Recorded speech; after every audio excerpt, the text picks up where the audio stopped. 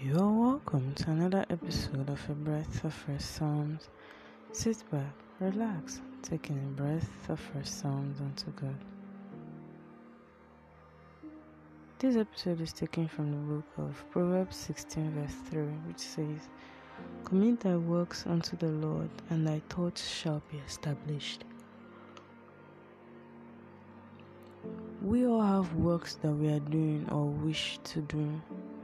Those works come from thoughts that have been incubated over time and finally released and has taken form. The scripture here says, "Commit your works unto the Lord, and your thoughts shall be established." This means that what we do, we put it in the hands of the Lord, and then our thoughts will be organized. It is the thoughts that lead to the works. It's the thoughts that leads to the ideas.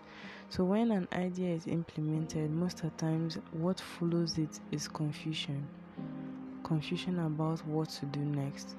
But when that implemented idea is put in God's hands, we won't need to worry about anything, because our thoughts will begin to flow and get steadily established.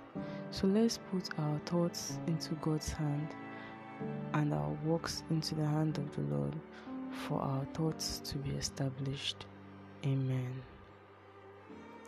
To all my new and returning listeners, thank you for listening.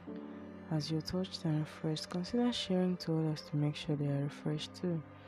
I'm still your host, Grace James. Also remember to always take in a breath of fresh sounds.